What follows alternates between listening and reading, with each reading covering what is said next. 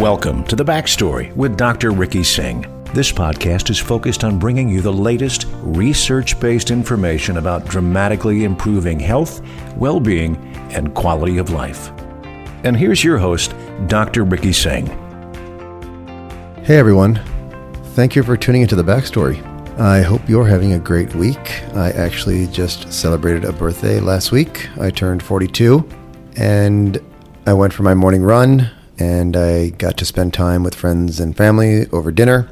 And this morning I woke up feeling a little slow, a little sore, if you will. And I thought, let's talk about why this happens. Let's talk about inflammation and how inflammation affects your health. When you think about the word inflammation, you might visualize images of a swollen ankle after playing tennis or hot knees, red knees after a long bike ride. But inflammation is more than that.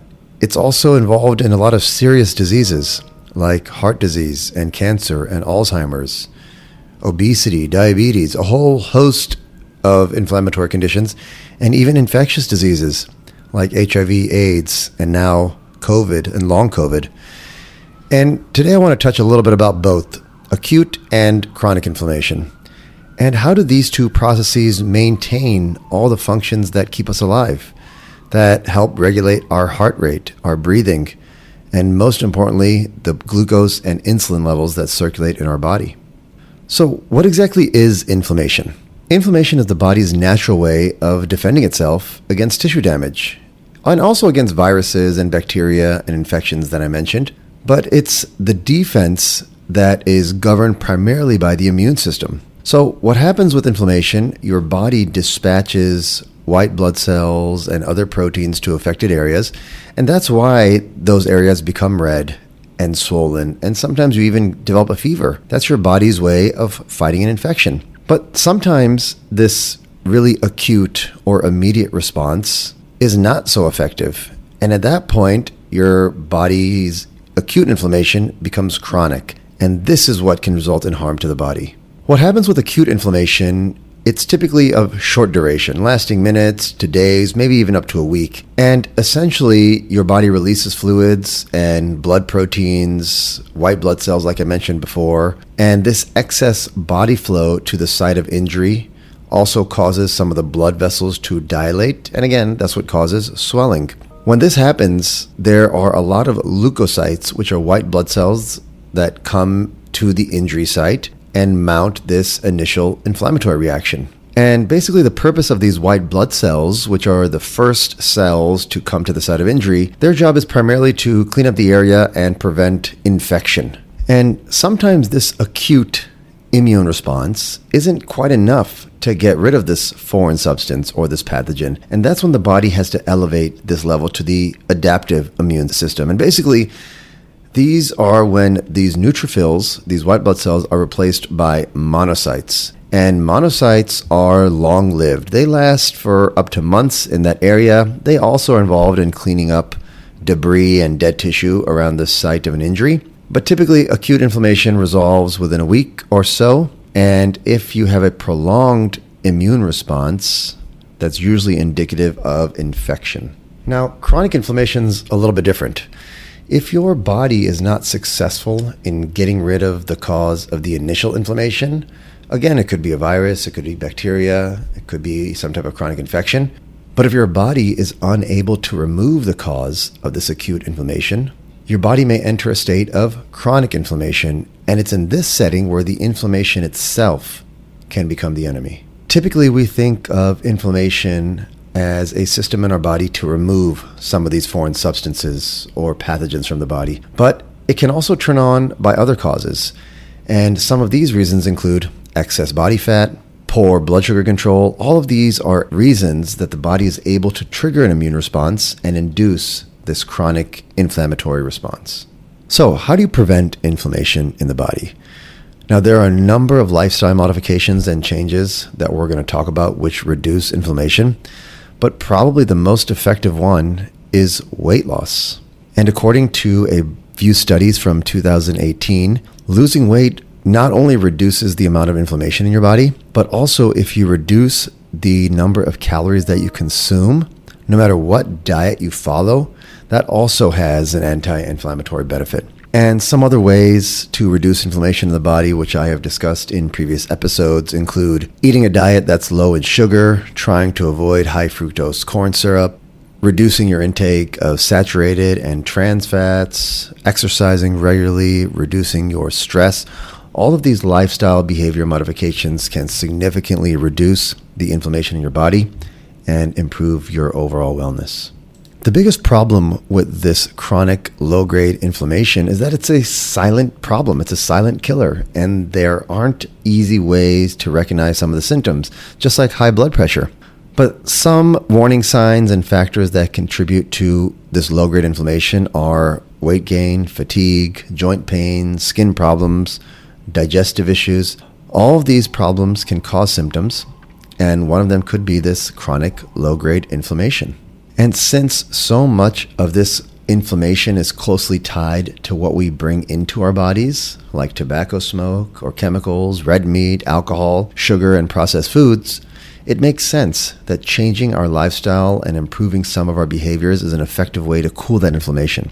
And one of the easiest ways to start is by choosing the right beverages that science has shown will actually reduce inflammation. So, the first is pineapple juice. And pineapple juice has probably one of the most researched and most powerful anti-inflammatories, which is called bromelain. And bromelain is found in abundance in pineapples. There was a study that came out in 2021 that explored the many possible therapeutic benefits of bromelain, including treatment for cancer, burns, cardiovascular disease, allergies, sinusitis, and even osteoarthritis. And one reason why bromelain is so effective at reducing inflammation is that it has a very high bioavailability, meaning that it can be absorbed quickly from the body and remains potent for a significant amount of time.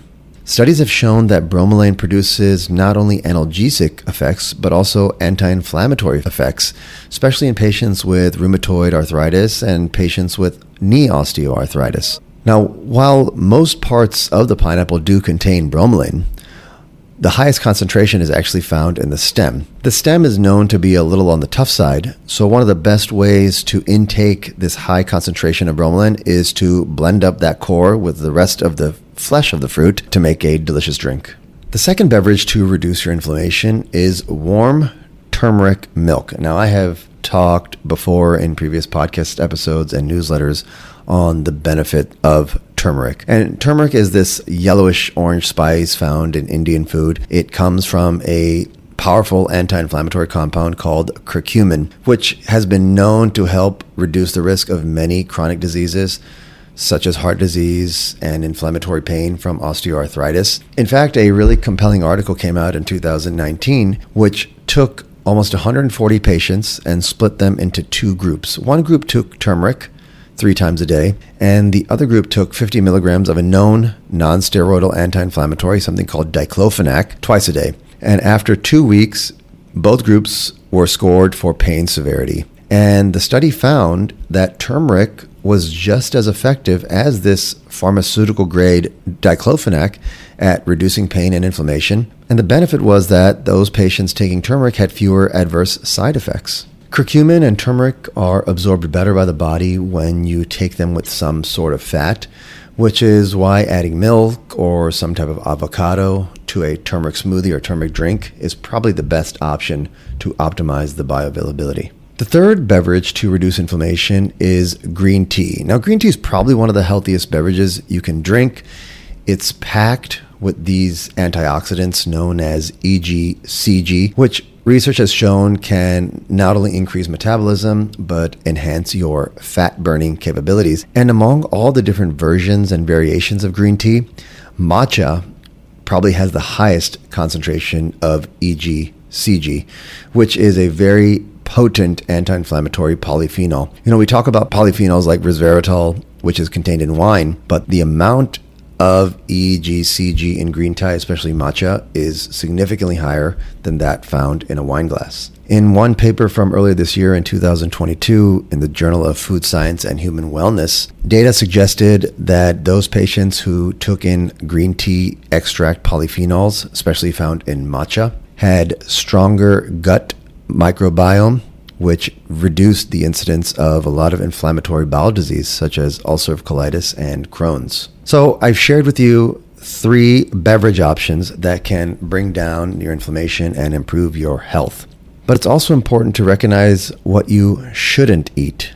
And I want to talk about a few items that we all intake during breakfast. So breakfast pastries like waffles, pancakes, which are my son's favorite breakfast food, and they're probably easy to grab when you're in a rush, but in all honesty, they can actually contribute to inflammation if you eat them often. And there are a few reasons to avoid pastries if you're concerned about inflammation and your gut health. The first is that they're very high in refined carbs. Now, foods that are high in fiber can encourage the growth of beneficial gut bacteria and help with reduced inflammation. But on the other hand, breakfast pastries are typically low in fiber and high in refined carbs, which are known to promote the growth of harmful bacteria and cause inflammation.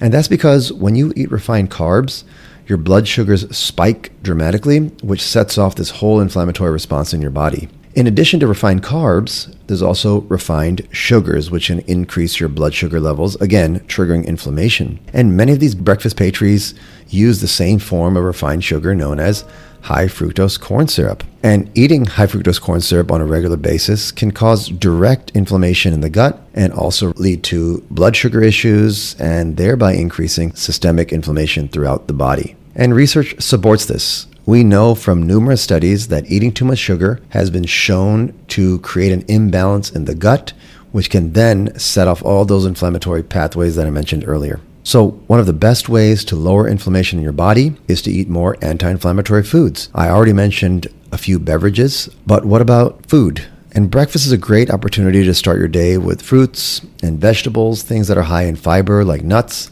whole grains, and avocados are a great source for gut-healthy omega-3 fatty acids, which we know are anti-inflammatory. And in addition to that, avocados are high in fiber, which is what your gut needs to be happy.